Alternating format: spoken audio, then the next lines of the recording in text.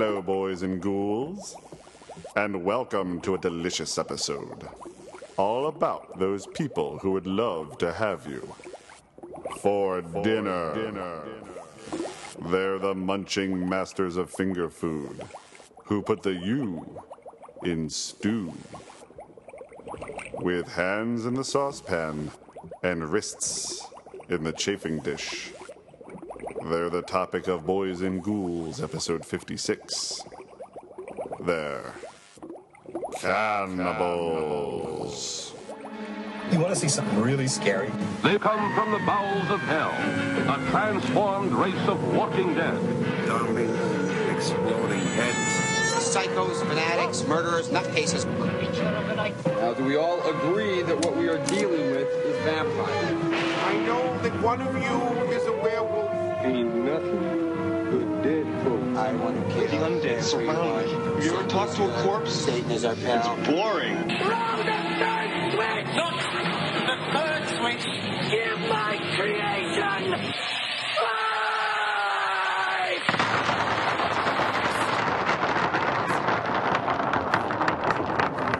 Do crack them bottles up. You're popping bottles up in here. Kat, I don't think that means what you think it means. Trying to look for the right level book. Yeah.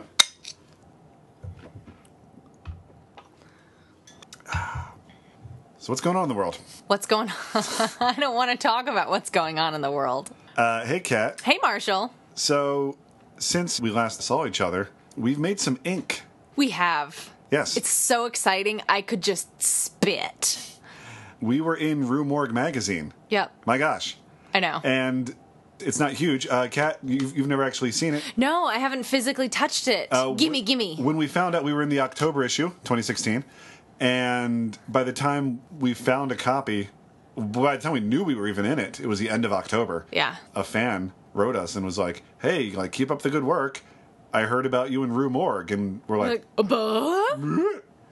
I know. I ran my little ass over to a Barnes & Noble, and they had already replaced it with their November issue. And I was like, I got a, worker, and I was like, do you keep the old issues in the back? She was like, no, we send them back if we don't sell them. And I was like, no! So I went over to Dark Delicacies. Yep. And they had a few, and I'm like, 3, please. And then, like, they're ringing me out, and I'm like, I'm in a magazine! And it's like a nice husband and wife that run the place. And, Yeah. And it was like just them.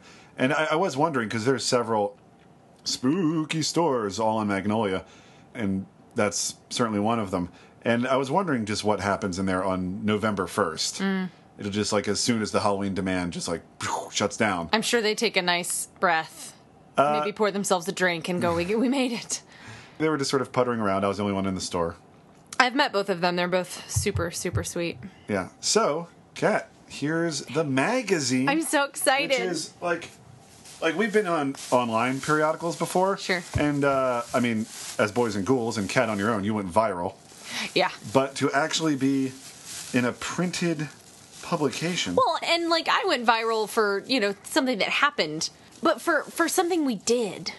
Do you know what I mean? Yeah. That's different. And plus, man, if this isn't so much easier to explain to our parents. Oh, no kidding. Well, sort of, except that when I sent my mother the photos that you sent me of the article, of the write-up, and I was like, my podcast got written up in a magazine, she was like, oh, you're a published author. And I was like, yeah. Sure. I didn't need to, take the time to explain it. No, what it is there's an article. Let's find the article together. There it is. Page 29. You're on it. I am on it. There I am. What would you call that? I mean, I described it to you, like, I went outside the store and just sat down and, like, took a picture of it and sent it to you. And I described it as a little less than quarter of a page. Mm-hmm. Yeah. And there's a picture of us, and you'd think, like, isn't it someone's job to, like, call us or something? I know. The answer is no. I guess not. I even told Ricky, I was like, if they had called us, I would have asked them to credit his photo.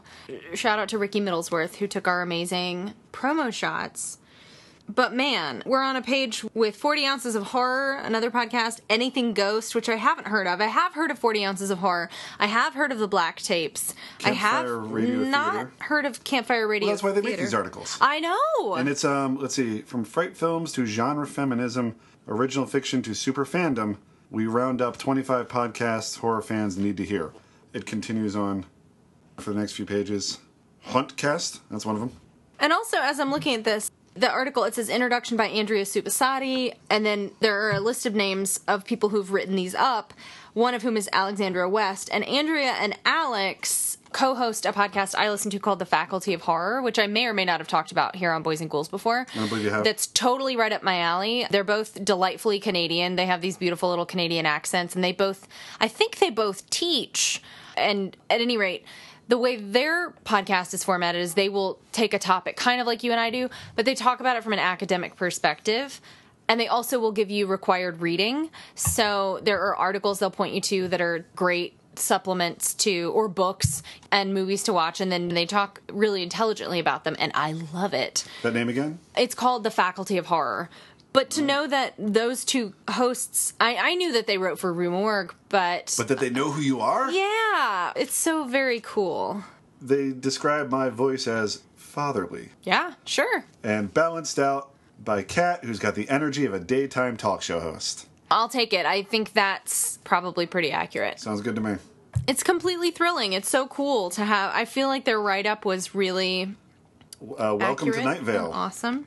Wow. I didn't... Oh, my God. Oh, look. Okay, The Faculty of Horror. It's right there. Okay. On their list. Forever Midnight, which I've also heard of. The last podcast on the left is consistently in, like, the top 20 of iTunes of their comedy lists. I mean, these guys make their living on this podcast now, and the fact that we're on the same list as them is ridiculous.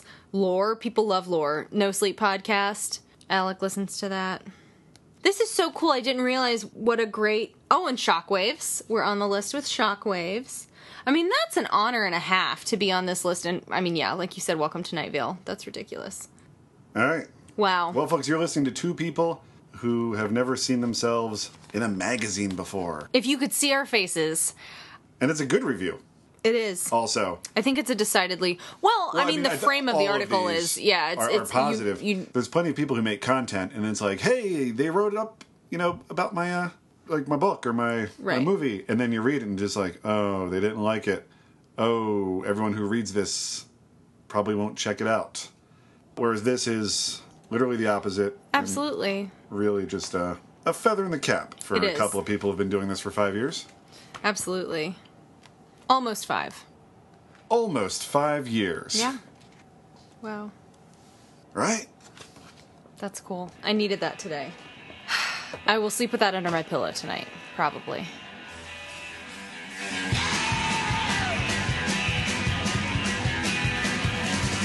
Let me teach you how to eat. Let me teach you how to eat. How to marinate the meat. Let me teach you how to eat. It's a culinary treat.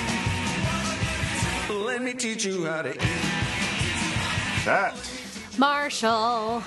As with every November, you've picked our topic. Mm-hmm. You usually try to find something that can be tied in with Thanksgiving. To varying degrees of success. Yep. And so for this year, you're like, Thanksgiving, food, cannibals. And not a million titles really burst to mind. Mm-hmm. When you're like, well, no, that was a zombie. And then, well, those were ghouls. Uh-huh. Cannibal, by our definition, is a person who's not a vampire, not a zombie, not a ghoul, who is then eating another person. Yes, that's right. Bon appetit. Bon appetit. Hannibal Lecter, famously. Yes. And there's a dinner party in the beginning of Red Dragon where, it's like the violin player and people are sitting around eating it and they're like, oh, a Hannibal, you really must tell us what's in the, in the dish. And yeah. Like, oh, if I told you, you wouldn't like it. And that's one form of people who eat people in movies, which is the unaware people. Yeah. And Sweeney Todd, the movie, falls under that. Yeah. Which is like the people go in the pies. Right. And then they eat the pies, but they're not just like, give me some fingers and toes and brains and spleens. Soylent Green. Soylent Green, which is people. Yeah. Yeah. That one gets processed, and the whole point is nobody knows that it's people.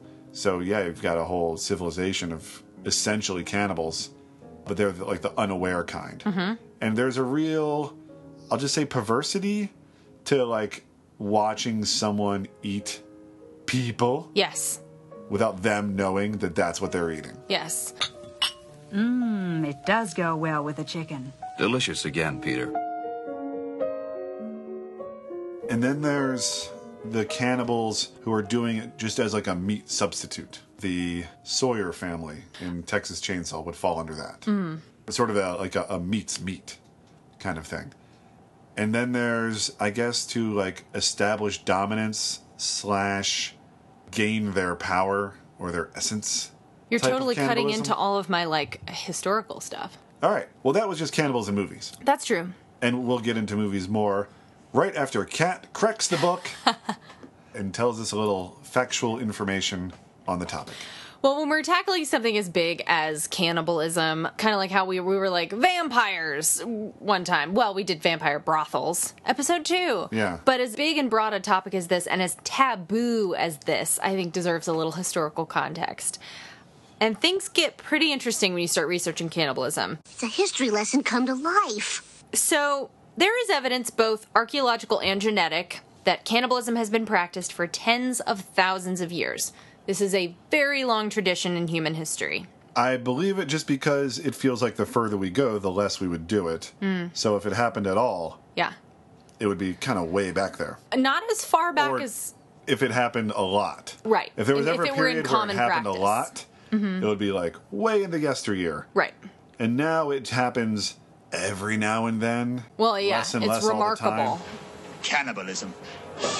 The word cannibalism can be traced to have been used first to describe the island Carib, also known as the Kalinago people of the Lesser Antilles, which is a group of islands in the Caribbean. So these guys did it so much, they named it after them? Well, no, not so much. It's just that during the early colonial period, so we're talking around the 1500s, this is when these explorers were encountering these, quote, savage people who... And this is going to get tricky here, so I'll qualify this, but according to these colonial explorers, these savages ate each other. Mm-hmm.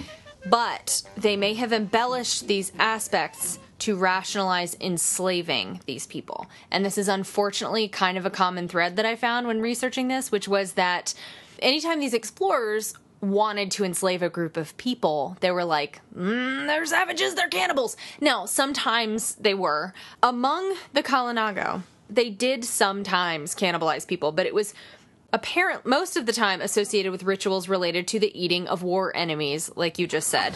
I'm a cannibal, hombre! But some of the Europeans who traveled there and found them just believed that they practiced cannibalism all the time. So eating each other, it was just rampant. They were just cannibals. When breakfast, lunch, and dinner. Right. But the reality was they probably were just eating their enemies. Oh, Father, what are we, cannibals? In 1503, Queen Isabella of Spain ruled that people who were better off under slavery could legally be taken as slaves. And of course, that leaves a lot of room for interpretation. So, whenever these explorers decided that a group of people would be really great to use as slaves, they would say, well, they're cannibals, so obviously they'd be better off being enslaved by us because then they won't be eating each other. So that was just kind of one group to kind of give you an idea. They were the ones that cannibalism was named after. That's how we get the word.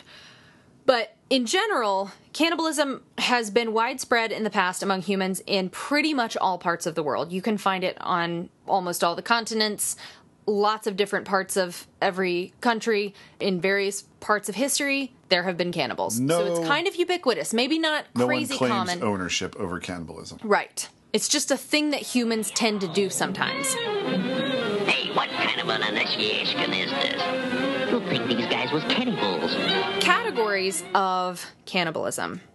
So this is kind of an honorable mention category because it's not really the most prevalent, but early humans, before cultural traditions sprang up of burying or burning the dead when people would die, so before people had even thought to bury a body in the ground or to burn the body, they would have a body, and bodies rot. And it was kind of a form of predator control to eat them before the smell could attract wild animals. So, there's that. Those cats are cannibals. Maybe they're only headhunters. Only headhunters. It's the only head I got. I'm very attached to it. Ritualistic cannibalism. So, war practices, eating your enemies. Funerary practices, cultural practices. Survival cannibalism. The Donner Party is a good example. Sure. The food runs out. I believe, unless I've got this wrong, you look at another person and then they sort of transform into a giant hot dog. Turkey leg. Or turkey leg, but like with feet sometimes and some of your facial features. I think that's the scientific process of how that works. And then they're like, what are you looking at? And you're like, nothing. And then from somewhere you will put a napkin, a cloth napkin, around your neck and produce a knife and fork. And then run a cauldron full of water and start boiling it and tossing in carrots. And they go, what are you doing? And you go, nothing. And then you giving them a salt rub. Yes. That you have. You're just rubbing it on the skin. Sexual cannibalism.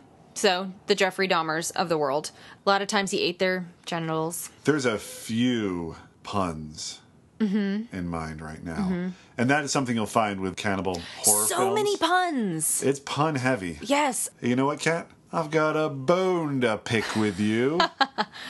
Okay. I don't really. Everything's cool. So, good. Thank God. The technical words for eating someone within your same community or tribe is endocannibalism, and then, of course, exocannibalism is eating someone outside the group, so like the war ritual situation.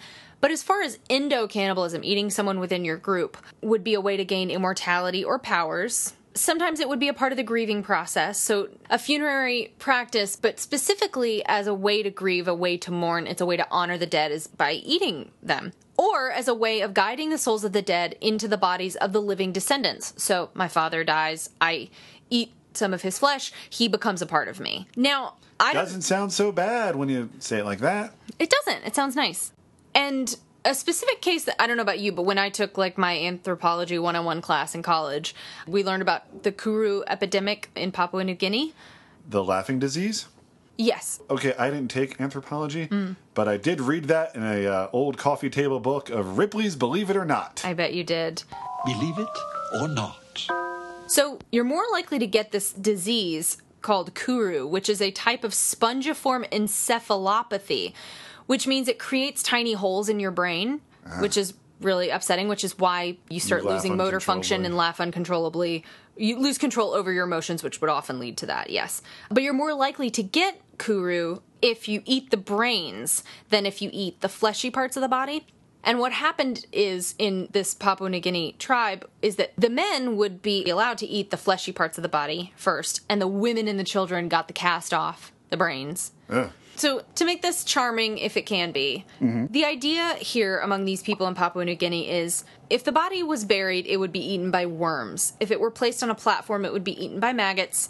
They believed it was much better that the body was eaten by people who loved the deceased than by worms and insects. Instead of some birds. Absolutely.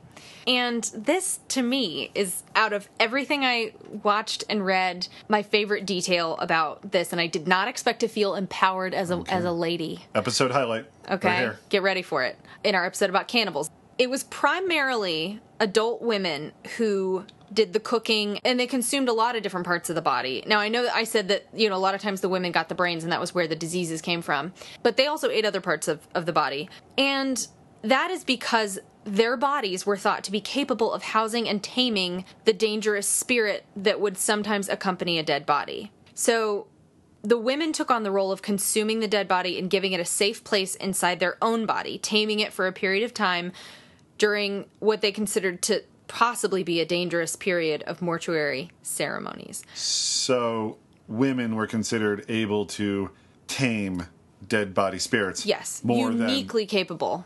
And that a man could not. Absolutely. So they were protectors in that way, which unfortunately meant that genetically they were more predisposed to develop Kuru, which is this horrible disease, which is, by the way, pretty much eradicated now because... Less people eating? Less people eating. 4 young and fearless Americans, children of the space age, armed with cameras, microphones, and curiosity. Alan Yates, Faye Daniels, and their 2 cameramen and inseparable friends, Jack Anders and Mark DeMont. 4 youngsters who never came back. Are they still alive? And if so, where are they? These are the questions that the rescue team sponsored by New York University and the Pan American Broadcasting System hope to be able to answer. Marshall, I have to apologize to you. Go on. Well, you see, when I suggested this topic, I said, Cannibal Holocaust. I've heard a lot about this movie. It's really controversial. I've never seen it. I feel like I should have seen it because people talk about it all the time. And so we'll talk about that for the podcast. And then I watched Cannibal Holocaust. And I'm sorry for making you watch that. We couldn't have done a Cannibal episode without Cannibal Holocaust. Oh, that makes me feel better. It's far too highly placed in the genre. Phew! And as a couple of horror podcasters, written up in October's issue of Rue Morgue. Check it out. Even if we didn't have an episode about cannibalism, it was high time we checked out the infamous movie Cannibal Holocaust. The part that most grabbed me was its pioneering of the found footage film. I think that's important to talk about. And we should say it came out in 1980. Yes. An Italian film, directed by an Italian. Yeah, Deodato. Ruggero Deodato. Professor Harold Monroe, NYU's noted anthropologist, has taken part in various expeditions exploring primitive cultures, but this will be his first journey into Amazonia. A professor. This professor is sent with a rescue team down in South America. An investigatory team to go find out what happened to these two men and a woman, right? Or was it three? 3 men and a woman. Uh-huh. And he finds, well, they're dead. They've been eaten, and he finds like their remains sort of shaped into a horrible effigy. Yeah, I'll say. And their sealed film cans are hung like talismans around the cannibal camp, and he has to make friendly with the chief, and part of doing that is he has to eat a slain warrior from like another tribe. Mm-hmm. So but he's determined because he has to know what happened to them, and without getting what's in those film canisters, he can't know. Yeah, so he does eat a person, and that's one of those means to an end. Yep. Eating of a person in cannibal films. Then he gets the footage back to New York, and then if the movie has a message, it's really couched in the portions where he's talking saying, to the studio executives. Yeah, this is all funded by like a TV network. Mm-hmm. And they're like, we got to put this on the air. It's our responsibility to share what happened to these people. They're rabid for ratings. Yeah. They're just soulless. Notably, this came out just a few years after Network made its mark. Mm-hmm. I can't help but feel that was an influence. And a lot of the language that they use is very on the nose of, the professor has a discussion with one of the women executives, and they talk openly about, like, what are the ethics of this, of exploiting these people? And she's like, who cares? It's fabulous ratings. Yeah, but the professor is like, no, this is pretty hardcore. Yeah. What we're going to see. He's like, I don't think you understand how bad what I'm going to show you is. And so he sits him down and shows it to him. And at the end, they're just like, ugh, burn it. Yeah. And you're kind of feeling the same way. Yeah. And so that portion of it, and there's a few portions before when they're like in the editing room, is the found footage portion of the film. It was that chunk of it which has gone on. It wasn't like Cannibal Holocaust and then nothing and then Blair Witch. Mm-hmm. There was a few things in the interim, but none made as big a splash as Blair Witch. And I can't help but wonder if that's not the one that just did it most closely, which is like, we found this footage. Right. It's found in the sense that, like, we found these in the woods. And we are showing it to you. Yeah. To solve a mystery of what happened to these people. Right. And whereas Blair Witch, it's a bit of a mystery still, you get a very clear idea what happened. It turns out these documentarians are crazy jerks. They are the worst human beings alive. It's this really interesting feeling you have watching it, where you watch them set fire to these. These natives are cannibals, for sure. Yeah, but nothing can justify the cruelty. Well, I mean, I guess all of this is up for debate. But yes, the Americans think, oh, this is going to be really great for a documentary. They literally light their homes on fire with people inside, and they're like, get this, it's a good shot. The men, I mean, this is kind of... They're trying to, like, fake a battle in between the two warring tribes. Mm-hmm.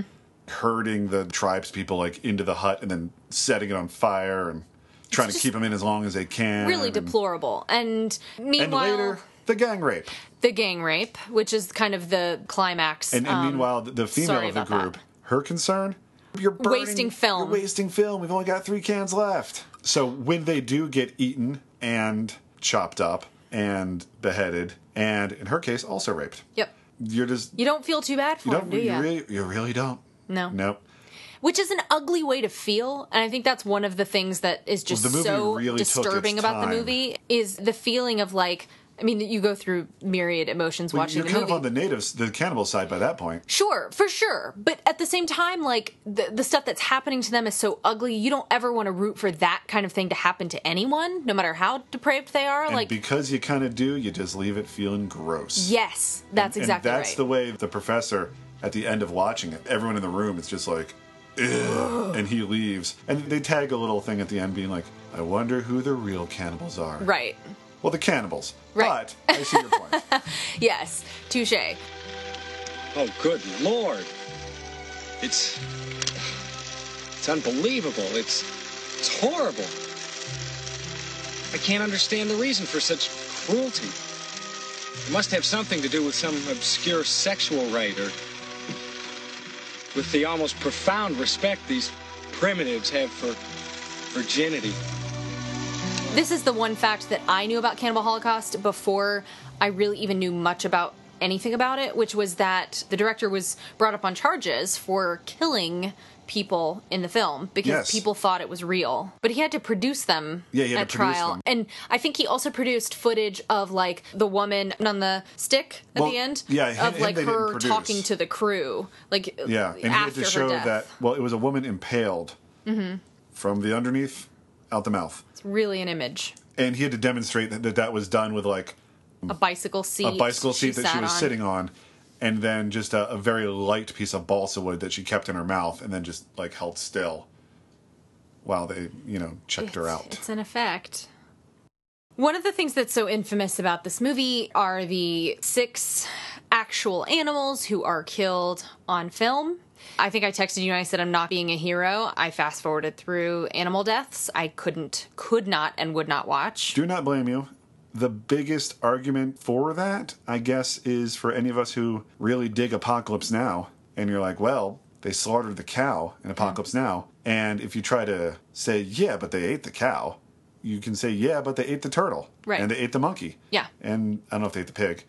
So they weren't just like, take that, turtle. Right, except that they kick the pig. They do kick the pig. I saw that much. So, I mean, regardless of whether morally it ultimately was okay, I mean, that's debatable, whether you eat something or not, if it's suffering before it dies. Just the act of watching it happen, which I think also hits something inside of us if we're the type of people that contemplate this sort of thing, of like, well, if you're a meat eater, then why do you find it so hard to watch these animals get killed? Because you know that's how you get your food, right? That chicken we ate didn't volunteer. Right. There's a quote from Lloyd Kaufman of Troma Films talking about this movie, and he said that what those scenes provide is you're watching it and you know that's real. Yeah. The monkey and the muskrat, and there's a snake that they kill also right before chopping a guy's leg off. Okay, case in point. So you see a real snake go, waka. Yep. And your brain is processing that real killing. Yeah. And then they try to cut off the guy's leg because he was bitten to, like, save his life and then cauterize it. So while your brain is already in real mode, then that leg chopping off is extra real. Yep. And therefore it works. As a formula, though, I'm glad that didn't catch on. Otherwise, before every movie gore, there would be an animal death. Right. So. Yes. And I like this quote from a writer for Slant Magazine who says of Cannibal Holocaust, this sums it up nicely for me. Artful enough to demand serious critical consideration, yet foul enough to christen you a pervert for even bothering. Well, that says it all. Doesn't it? Cannibal Holocaust is the #1 cannibal film of all time. There's a famous scene where a girl is impaled on a pole. His makeup artist had to bring her in, and he had to fly the actress from New York and say, no, I didn't actually kill the people. That's how cool that movie is. I checked out Green Inferno by Eli Roth. Sumo Dan is a fan of the film, and he sent us both a little thing of Eli Roth. He did. Giving you a little setup to it, which I think was pretty helpful. It was. Going into it, and he explains, like, well, I was really going for a look at like people out to help for causes who aren't necessarily doing it for the right reasons. And aren't even really that educated about the cause. Doing it to say that they stand for something, and which is really selfish. And yeah, for selfish reasons. Right. I guess. And I suppose Eli Roth has had an ass full of those guys because he gets a group of them and they go to the Amazon, to the Green Inferno, to help save an indigenous tribe. They're playing Rex. The indigenous tribe doesn't see any difference between them and the people trying to kill them. So they get caged and eaten. And it is, by and large, for that portion of the film, sort of an escape, like, how are you going to get out of this one kind of film. What? And Eli Roth has never done that before. The concept of which Sumo Dan finds very appealing and kind of, like, really wraps you in. And the people aren't just there to be victims. Their stories don't end upon being captured. Their characters continue to progress, which actually surprised me quite a bit. So, Green Inferno, better than the trailer would lead you to believe, which is why I think that little preamble by Eli Roth that he did for, like, Fandango is it was really so fascinating. And, you know, he talks about working with the indigenous people and what... Oh, and the making of it. Having to explain to them what a movie was. They're trash, and they got nothing but naked people in them. You know what, folks? I think you know who you are. If you think you'd like this movie, you've probably already seen it. If you're on the fence, check it out. The sky is blue and all the leaves are green. The sun's as warm as a baked potato. I think I know precisely what I mean when I say it's a spadoinkle day. And as I run, Marshall, I checked out, as I think you did, Cannibal, the musical. I watched it with an exclamation point. It is with. That's why I said Cannibal. I watched I've heard it. of this movie for years and never checked it out. Sadly and embarrassingly, I hadn't. The way I heard about it was I watched Cannibal Holocaust on Shudder. Love Shudder. And then when I finished watching it, they were like this, and there was like Cannibal Ferox, and I was like, no, thank you. I think I've had my share of cannibal exploitation films. I'm full. Very good, Marshall.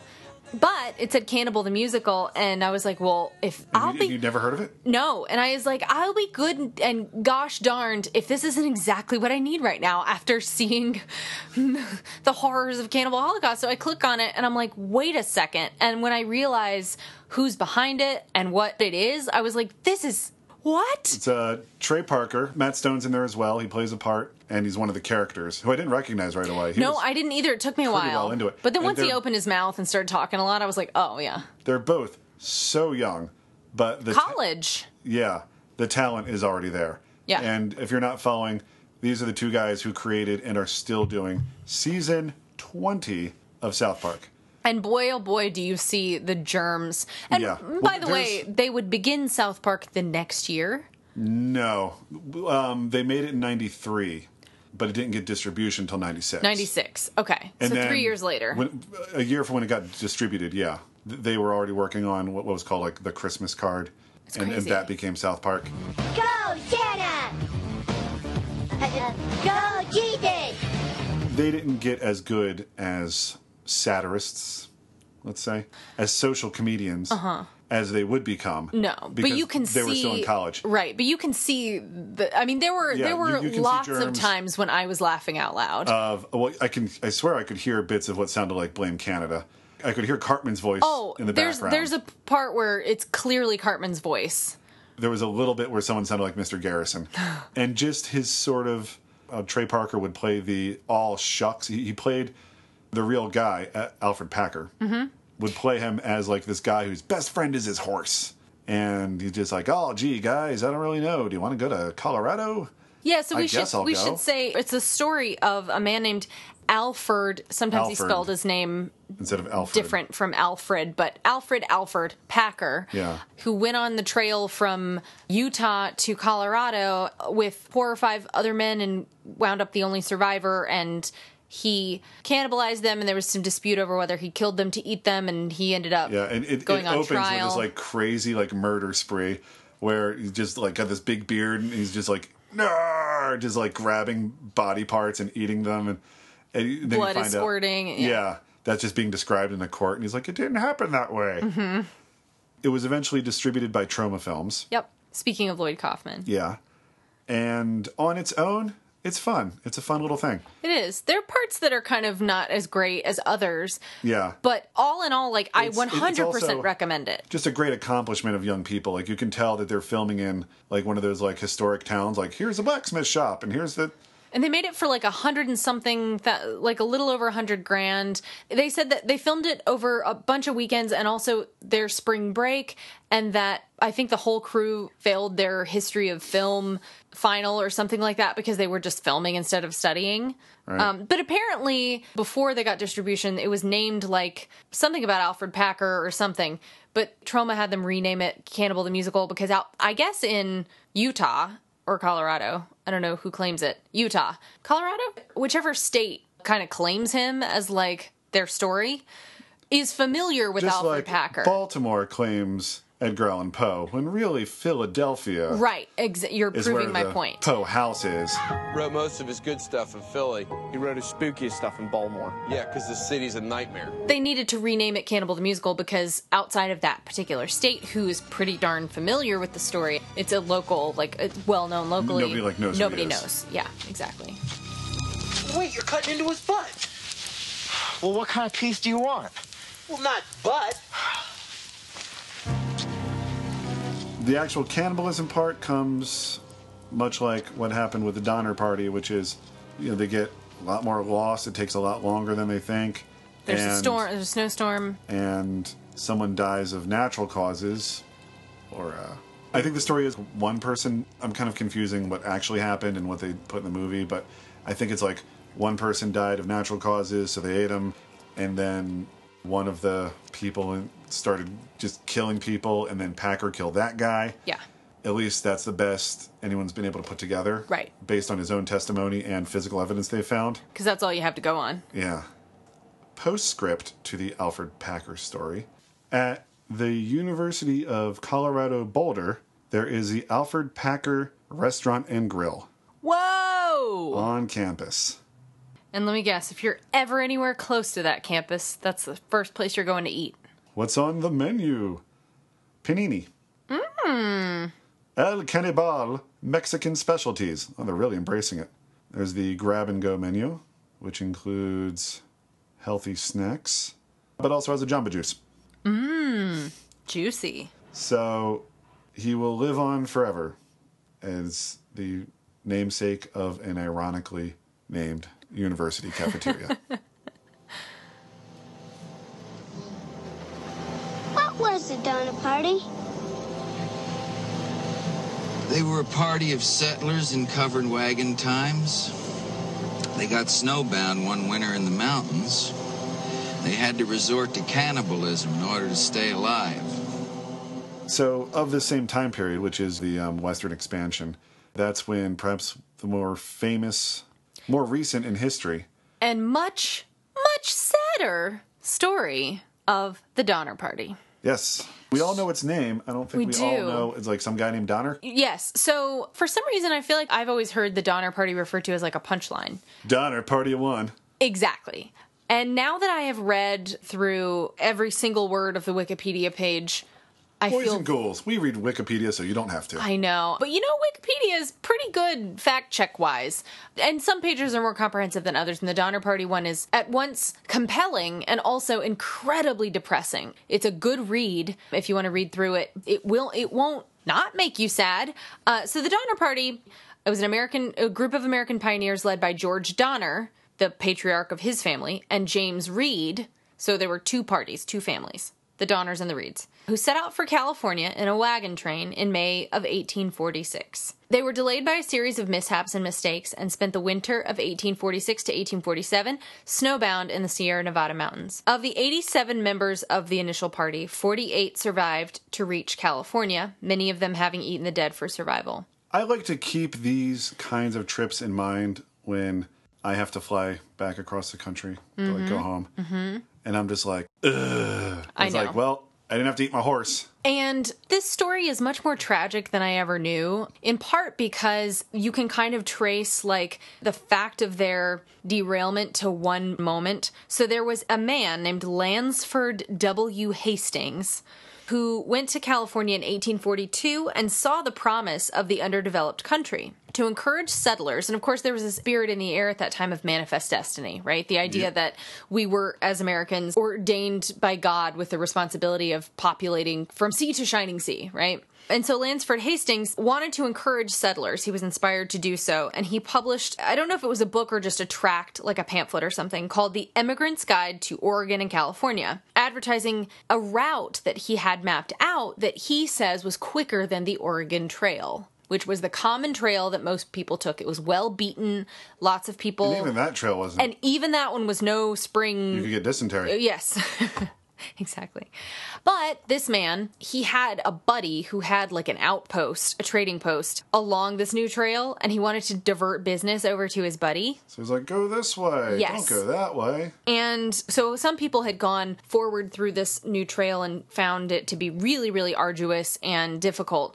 And a journalist sent letters out trying to warn them of the harshness of the trail, but they never received the letter. It just didn't get to them in time. And so they set out anyway, and there are a lot of details about fits and starts, and some of them going, and then some coming back, and then they try, and then they get stuck, and this wheel falls off, and the various details of everything that happened are really sad to read. But ultimately, the final kind of leg of the journey where all the really awful stuff happened. The Sierra Nevadas. Yes, they got caught in horrible storms of winter, and they came upon these two kind of like ramshackle makeshift cabins that travelers had thrown up, and they would take shelter in there. And it was also disproportionately large amount of children to adults, which is also, you realize, like, all of them were suffering and starving, but it was mostly children. The Packer story was all men. Yeah. There's no kids there. That's right. I'm so hungry I could eat at Arby's. Oh my gosh. They got so hungry that they, like, I guess there were rugs made out of, like, animal skin on the floor of the cabins, and they cut them up and ate that, and they were eating their shoes, you know? But some of the most horrific details of all of this are when they were finally rescued, some of them, because many of them died. Something just occurred to me. Yeah. When they got around to eating people, and that's where all this is going, were any of the people eating children? I don't think so. Somehow that's better. I don't think they ever ate any of the kids. But kids ate people? Kids ate people, and kids were starving, you know? Yeah. And of course, again, as with the Alfred Packer story, the stuff we know comes from word of mouth accounts that the survivors told if they were willing to open up about what happened, which most of them weren't, didn't want to talk about it, scarred them for life. And then diaries that some of them kept, and then lies that some of them told because they didn't want to admit to having eaten each other. Who knows if someone actually murdered somebody to eat them? It was rumored that one man did, and he lived out the rest of his life kind of as a pariah because people thought he had murdered some of his compatriots, and he said he didn't. You know, there's that kind of stuff. What have you been eating? Them. But, like, they were fresh and mainly the butts. Not the dirty part of the butts. That's gross. Just the meat. Somebody help! The butt meat. He's a butt eater! Really close to the site of where those cabins were, where the final stragglers were kind of holed up for months. There's a memorial to the Donner Party and, like, their struggles, because they, you know, their story was splashed. Of course, the cannibalism stuff was splashed across the country. It was in some papers would report more gruesome details than others, but the details were out there, at least insofar as they knew them. And so the whole country was completely riveted. But it seems like these people, while, you know, they were just one group of, you know, people who encountered hardships, their story was just, like, uniquely ugly, and they seemed to represent something about that journey that so many people took. And to me, I kind of feel like even though they were the worst case scenario. It seems like it. And even though their monument is in wherever it is, not California, I kind of found myself going like, I want California to kind of like claim that as just another in a long sorted line of like awful, ghosty kind of like, California just feels like such a haunted place for so many reasons, especially Los Angeles. It feels like such a good fit to you? It feels like a good fit. And we should have something remembering the Donner Party? Because so many people, well, I don't know about that. Oh. But the reason LA feels so haunted to me and is so full of like murder and intrigue and all of that is in part because since people were settling California, it's been a place that people look to as this is going to solve our problems. This is how we fulfill our dreams. This is our manifest destiny. This is where the gold is. This is, you know, this is where I'm going to make it into the film industry. This is, you know, and many people. We made our trips. We made our trips. But so many people, even if they do make it here, wind up broken and sad, and it wasn't what they thought. Yeah, your journey's not over once you get here. Right. And some people don't even make it here, and that's why I would like California to be able to honorarily claim the Donner Reed Party as some of their ghosts, even though they didn't die here, because they were trying to get here. All right. I'm sending you to California, Fort Spencer. We have 4 missing soldiers, Captain, and no bodies. Captain John Boyd is out to solve a mystery, but he is about to discover something he never imagined. Winged eagle. It's an old Indian myth from the north. Man eats the flesh of another. He absorbs the other man's strength. Now, one man must choose. We need others. Between having dinner, not me, and being dinner. That's so annoying. Stew a la Major Knox. Set around the same time period, which came to theaters in 1999, was Ravenous with Guy Pearce. Have you ever seen it? I haven't, but I like Guy Pearce. Also got Robert Carlyle from Trainspotting, like Begbie, and Jeffrey Jones, who never turns in a bad performance. But it's tough making friends. The beginning kind of follows the beats of Dances with Wolves. This guy goes to this outpost, really in the middle of nowhere. From the trailer, which I still remember from like 99, it seemed like he gets there and everyone's cannibals and everyone's crazy. It's not that. Things are just sort of chugging along at this outpost where nothing ever happens. And Robert Carlyle shows up as the lone survivor of a Donner Party-esque, ill-fated wagon train, I guess. Mm-hmm. And he tells the tale, and then he's like, and then we ate our shoes, and, you know, we ate the dogs, and then... I know where this is going. You know, then we ate each other, and I'm the only one who survived, except for there might still be 2 people up there. So they all go up there to look, and it turns out it was like a big trap. He just wanted to get them on their home turf. No. And get them from there. However, Guy Pearce, as like the main guy, starts to suspect, which was backed up by some Indian tales, that when they're eating the human flesh, it gives them like powers. They're like absorbing the spirits of the people they're eating, and it'll like sort of cure them of whatever ails them at the time. And that sounds like the Sanderson sisters, except they're just sucking souls, not eating flesh. Good point of reference. Mm-hmm. The movie keeps on going and almost sort of turns into like a vampire film where they're just sort of like, hey man, join us.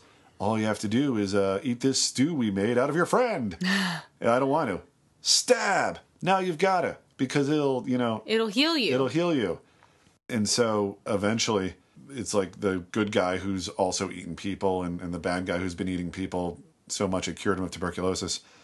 He gets him into a position where they're both going to die, basically. They're in like a big bear trap. This is at the conclusion of a really great fight through a ghosty town outpost, you know, using whatever is around them to like fight each other with. And he's like, if you die first, I'm going to eat you. They're like mushed up against each other, dying in this bear trap. Mm-hmm. He's like, if you die first, I'm going to eat you. If I die first, bon appetit. Ooh. It's a good movie, funnier than you'd think, and it could have been sort of subversively funny, but it decided to let you know from go that it was funny with just a funny quote in the beginning that had like a cartoon sound effect. It was like, boing, boing, boing. But it sort of seemed like it was just sort of science. Eat a person, it cures whatever ails you. Like it wasn't limited to like that region of America. It didn't come with sort of some kind of extraneous Native American curse or something. It was just like, feeling poorly? Eat a person. Them's the rules. You'll have to do it forever because it's addictive. But whatever's wrong with you, it'll fix you. And it just felt like that was just science. Mm-hmm. And it's like, well, if that was true, that would have been discovered way back in the day and just be a part of our society instead of something that was just stumbled upon in the Sierras. Mm-hmm. Sure. That aside, really fun. It's now like 17 years old. And if you didn't catch it when it was first around, give a look to the good cast, good music, gory, but pretty fun, and one of the few Westerns set before the Civil War. Most Westerns tend to be during to after. This is one of those, like, They're in California. Yeah. And you don't get too much of that in the movies. A time period I don't get to see a whole lot of. Yes, 100%. And that's Ravenous. Nice. I know how to wrap that up.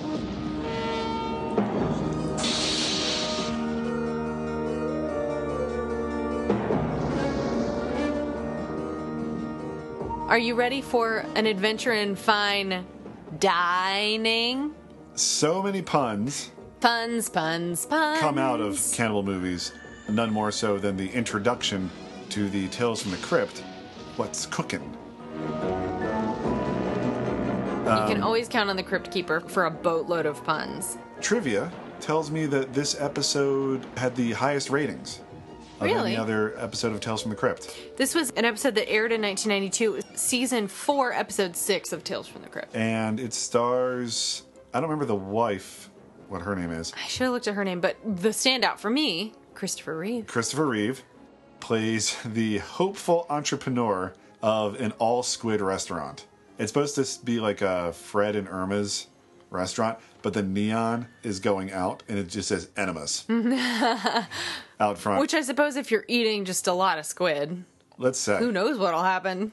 And he's there just going, maybe I'm not preparing the squid in the right way. Maybe he looks in his all-squid cookbook. He's like, squid on a stick. They really tried to make you feel sick from the very beginning. They're just chopping up that squid. Yeah. He's like, what a horrible idea for a restaurant. Yeah. He's so passionate, though. But he's really sticking You to feel it. for the guy. Squid on a stick is an even stupider idea than owning a restaurant that only serves squid. Honey, you gotta remember what they said to Colonel Harlan Sanders back in 1956, right? A chicken restaurant, Colonel Sanders? You must be mad. That's madness. You can count me in. And the waiter, of course, is played by Judd Nelson. Judd Nelson. Who's delightful. Squid is nice and all, but maybe a little diversification would be good. What I didn't realize the first time I saw it was that, of course, this is leading to cannibalism, and the person who winds up on the hook is their landlord. They're really behind on their rent, and he's like, I'm going to kick you out. His name's Mr. Chumley. Chumley's got chum in it. But the name puns don't end there because he was played by Meatloaf. Meatloaf. You've got to sing his name. If you're me, you do. I guess so. I love his voice. They really didn't go for the on the nose of them eating meatloaf. Mm-hmm. Until you said it just now, it didn't occur to me. I'm sure that there was some discussion, and then someone was like, They're like, nah. So they really mostly They eat were like, Marshall will get it later. they eat them in steak form. So like the neighborhood cop, who's like the source of some tension later. Who, I must point out, it took me a second, but for my generation, which is This guy's been almost in like yours, everything. he's been in everything, but to me, this person is the ghost of Babe Ruth from The Sandlot. Right, yeah. Yeah. Everybody gets one chance to do something great. Most people never take the chance, either because they're too scared or they don't recognize it when it spits on their shoes. So he's got some steaks, and Judd Nelson's like, I got a guy who can get me steaks really cheap. And so they spend all day selling steaks. Now, here's another thing that happens in some cannibal movies, which is people don't eat human flesh and just go, all right, that's fine. Meat. No. They eat the human flesh, and they're like, This is amazing. this is like the best steak I've ever had. What's your secret? So, yeah. Well, for example, in... It becomes like addictive to some people. Yes. It's like they've got to have it. What are you going to say? Oh, fried green tomatoes. I wasn't even going to bring this up. Blowing my mind. Do they eat people? Okay, it's obviously been a while since you saw fried green tomatoes, so I'll give you a little refresher. Frank Bennett, who is the husband of Mary Louise Parker, the abusive husband, winds up one night coming in his white robe because he's a dirty Klansman and trying to take her baby. She's run off with their baby to run away from him because he's a wife beater, and he gets killed. And you learn a little later in the film what's happened is it's barbecue time. They barbecue him and serve him to not all the guests at the Whistle Stop Cafe. This is not a horror film. This is a decidedly emotional drama. But there is a cop who's trying to investigate this man's disappearance, and they serve him the barbecue that they're so famous for at the restaurant. That is grisly. And he says, I never can get enough. That he comes in every couple months and visits and sniffing around, and he's asking the waitress, what is it about this? And she says, secrets in the sauce. Here you go. It's your fourth one today. I swear you're about to eat up all my barbecue. But to your point, he's like, this is the finest barbecue I've ever had. There's something about human flesh that's Also just intoxicating. I mean, it's addictive and ravenous. In the Simpsons, the Nightmare Cafeteria that we covered last month. Yeah. It's not just that they start eating kids, but that the faculty, Miss Krabappel got like really huge and fat. She couldn't get enough of it. I guess it goes along with the whole idea of it being taboo to eat human flesh. Therefore, why wouldn't it fall in line with most other taboos, which tend to come with addictive properties? Like a sinfully delicious property. Mm. Mm. Mm, mm, mm, mm, mm, mm, mm, mm. Mm. Delicious. But yes, you're right. In this episode of Tales from the Crypt, the cop, along with everyone else who's eating there, because business suddenly starts booming because they have the best steaks in town. Can't get enough. Can't get enough of this delicious, delicious steak. Now, if I'm not mistaken, this is not the first time Meatloaf, the actor, was eaten. No. In Rocky Horror, they're just like, hey, Frankenfurter, what's your secret? Rah, Eddie.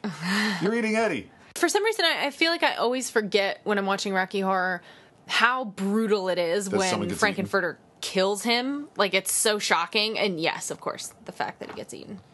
So there he is, eaten again. I'm gonna call the cops. And what are you gonna tell them, Fred? That I killed your landlord because you owed him money? Well, there's not a whole lot of motive in that. And I wasn't even the one that cooked him.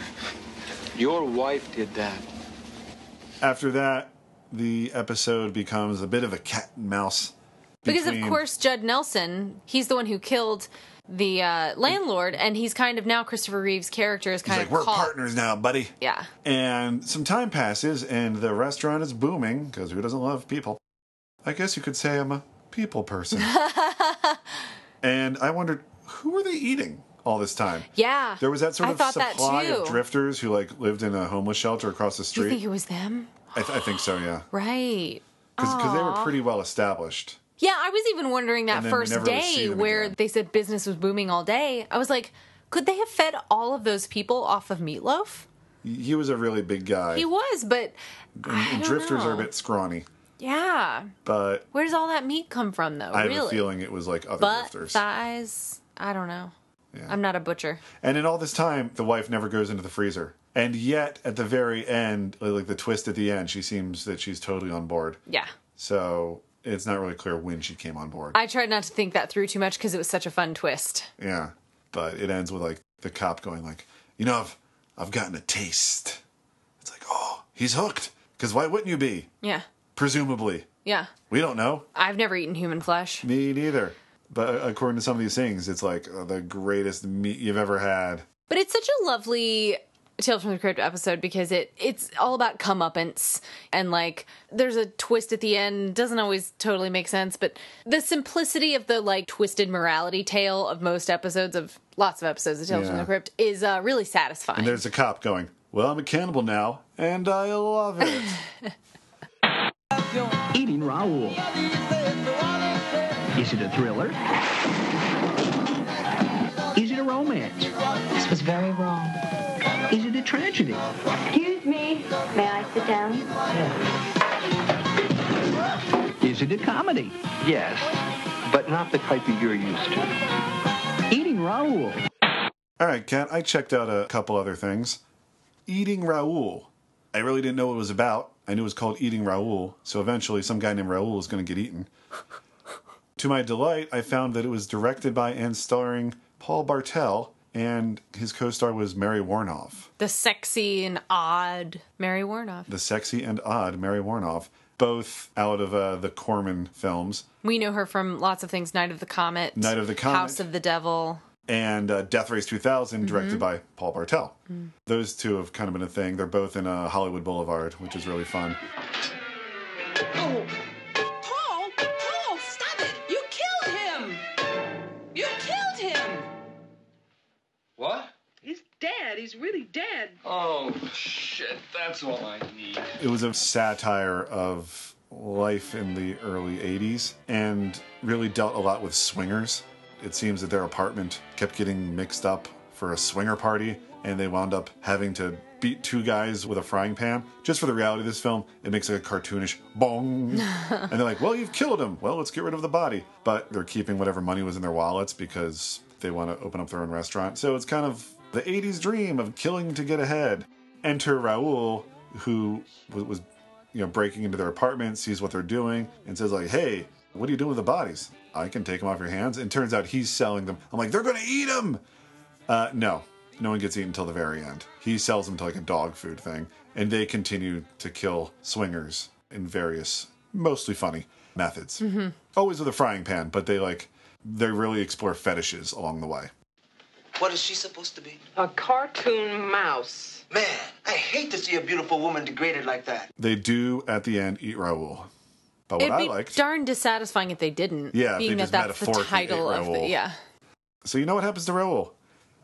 Raul, played by Robert Baltrand, who was the guy in Night of the Comet. Hi. Hi.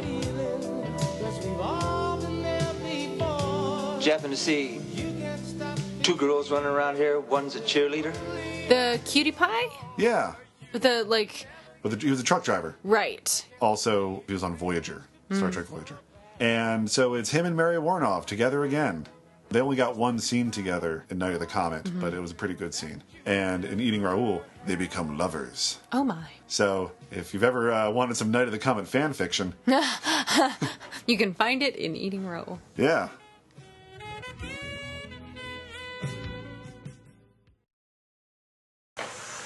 Moving on.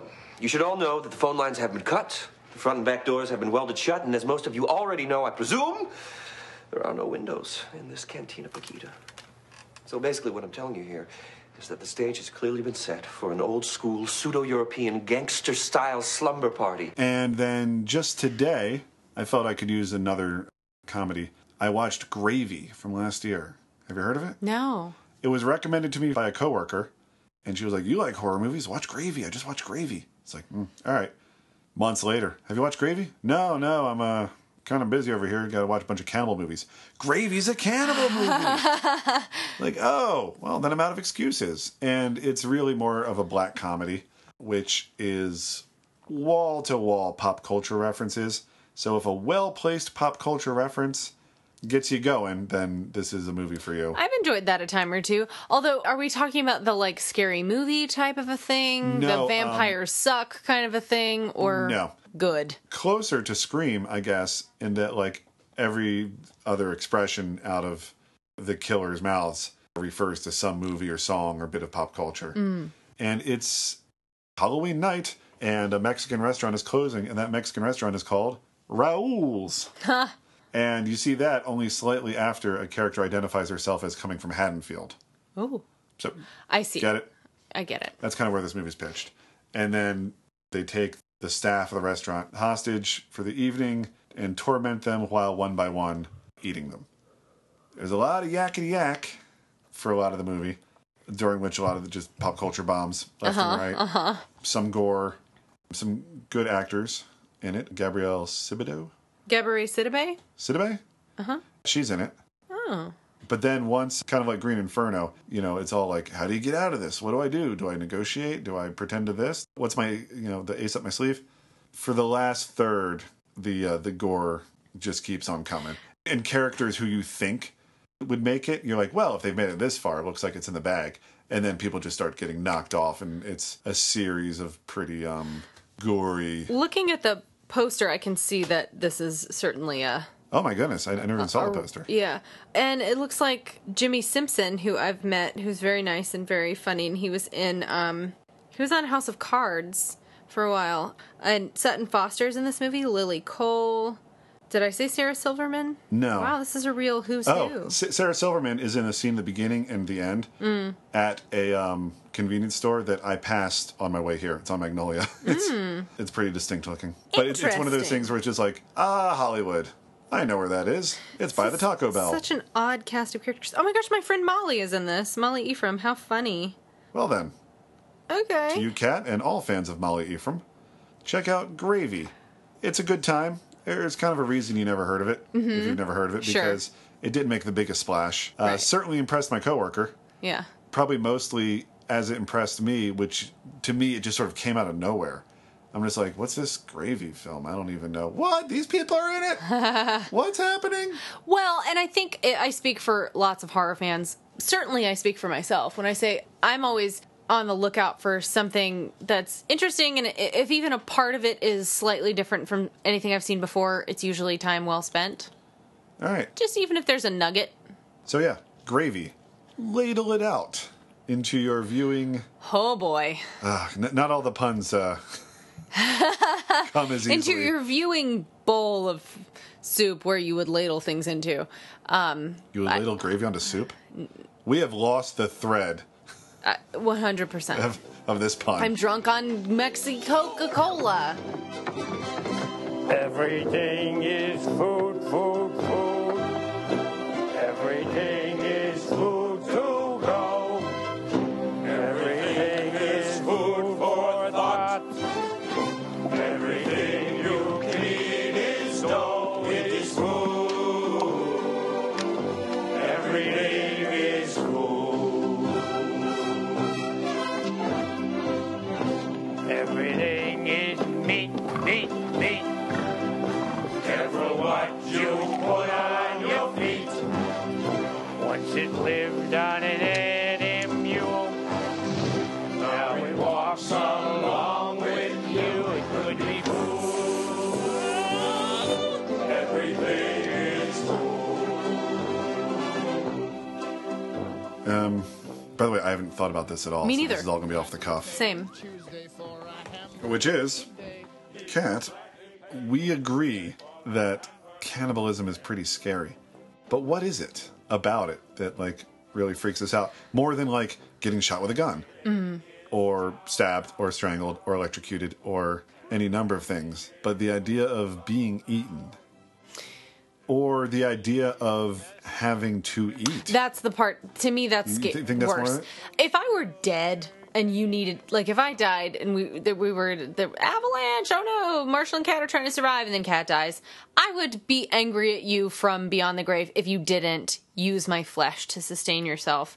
That doesn't squick me out. I kind of feel like if I'm already dead, I don't care what happens to my body, that's fine. You know, in most of these scenarios, I would be eaten first. Just because I'm so much larger than you. What I did end up reading in my Donner Party research and my other cannibalism research is when there is a group of people who are dying of starvation, women tend to live longer because our bodies store fat differently and hold on to it longer than men's do. So men tend to die out first. So yeah, you're absolutely right. I would probably be eating you. Now... Thanks? You're welcome. No, thank you. Yeah, I mean, obviously the idea of, like, someone carving my flesh off of my body while I'm alive and eating it, disgusting. Or, like, I think worse than anything would be being forced to eat human flesh if I didn't want to. And that's just a gross out. Right? Yes, absolutely. Oh, yeah. Like, how, I mean, I guess it's just a gross out factor, and it just feels fundamentally wrong, which is why in a lot of these survival stories, the real ones that you read about, and I read through a lot of them, but like the Donner Party, the Uruguay plane crash, there's always someone or multiple people who resist as long as they can, even when the decision is made by some of the group, like, okay, we're going to have to eat Jim. There's always a holdout person who's like, I cannot do that. But most of the time they cave. You get hungry enough, you're probably going to do it. I can't say exactly what it is about it that repulses us. It's not a germ thing. No. It's just it's a taboo, like, it just doesn't, it feels wrong. Yeah. It's an inexplicably wrong these are thing. Food. Right. And turn people into food. I guess it's just at a very base level. I suppose some of that has to do with the culture you're born and raised in. Like, we eat cows, but we don't eat dogs. And then there are cultures who won't eat cows, and they think it's horrible that we do. And a lot of cultures across the world throughout history have had cannibalism as a part of their culture, where it wasn't necessarily a bad thing. It was just like, if someone died, well, this is the way to honor them, and it's, in fact, disrespectful if you don't. If you grow up knowing if that's normalized to you, then it's not icky and weird, I guess. All right. I guess we're just products of our culture, and that I really don't want to eat somebody. And I don't really want to be eaten. No, I honestly. Don't want to be. Oh, no, I didn't need your clarification on that. Yeah, that's right. I don't want to be. So wherever that lurks inside of us, whether it's learned behavior or just sort of hardwired into us, when we see it, especially in those parts like where they're like preparing the food, but it's not down to just being meat yet, but it's still got human features. An ankle attached to it. Yeah, it'll just be like a stew pot with a hand in it or something. Those parts are always like quite harder to stomach. Hello. I'm going to go out on a successful pun. God knows it's been hard enough. All right. Thank you, everybody, for tuning in with us. I feel like the cannibal subject ended up being delightful. On brand for Boys and Ghouls. It could have been a really dark topic, and it was fun. You went right up to probably almost saying delicious. Damn it! No. Missed opportunity. Hey, Kat. Yeah. You're such a wordsmith. You've been doing a little something on the side. If you want to tell us about it. Yeah. I'm very excited to say that I've been brought on to write about television for a horror website. Horror television. Horror television. So it's a website called The Horror Honeys, and there are 13 of us, and most of the girls cover horror movies. So they have a girl who... It's an all-female staff. All female. There's a girl who covers revenge films, one who does horror sci-fi, one who does slashers. The list goes on. And rather than just having one TV honey, because as we all know, there's a lot of it is the horror television. Golden age of television. It is. According to many. So there are two of us that tackle TV, and it's very new for me, but sometimes I'm doing episode recaps, but you can find the Horror Honeys, just Google. They're on Twitter and Instagram and Facebook, and... Hunnys? No. Honey, like honeybees. You know what? I was spelling it how Winnie the Pooh writes it on the side of his... Absolutely adorable. H-U-N-N-Y. That's adorable. But yeah, and also I haven't yet, I'm still pretty new to the team, but they are putting out a monthly horror magazine, much like a Rue Morgue or something, called Belladonna. The printed page? The printed page. And I will be submitting some stuff to them soon. So hopefully in the next couple months I'll have something in the magazine, but it's called Belladonna. But yeah, come find the Horror Honeys. And so far I've been watching a couple of things, but what I'm more excited about than anything is the new Dana Gould created IFC show called Stand Against Evil, starring John C. McGinley. That's really charming. And it's not perfect, but it's really fun, and I love the tone of it, and I love John C. McGinley more than anything, so... For more thoughts of cats on this topic, check it out at Horror Honeys. Yep. All right. Spread those wings.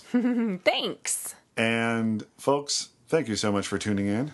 Thank you so much for sticking with us through this whole topic. If you haven't already, please find us on Facebook and Twitter and Pinterest. And Kat, you're in charge of our Instagram. Mm-hmm. Just to keep up with just the nice horror things we post. Since we only post an episode, a full theme, heavily researched, fun main episode of Boys and Ghouls once a month on the 13th. It's a good way to get stuff from us throughout the month. And also, if you need to ask us questions, or sometimes we've had people request topics, at boysandghouls@gmail.com. Or if you got anything to say, tell us about yourself. We know that listeners are out there, but we don't know who you are. We don't get that information around. I know who some of them are. Because they've written us. Because they've written us. That's really it, unless you stop us on the street. And that's only happened once. Did it happen? Yeah, remember? Outside of Scare LA? Oh, Melissa and Ken. Yeah. That's true. You'd never met in real life before. No, we had not. I don't know if she was completely sure it was us, because first she just goes, Boys and Ghouls. It was like a test phrase to send out to us. And to see if we'd perk up. What? I know that term. Yeah. And then she was like, hey, it's me, and you're you, and you mailed me a CD. So, yeah, barring seeing us on the street, please find us. Also at boysandghouls@gmail.com is a pretty direct route. And, well, Kat, until the next time we meet... Beware the moon.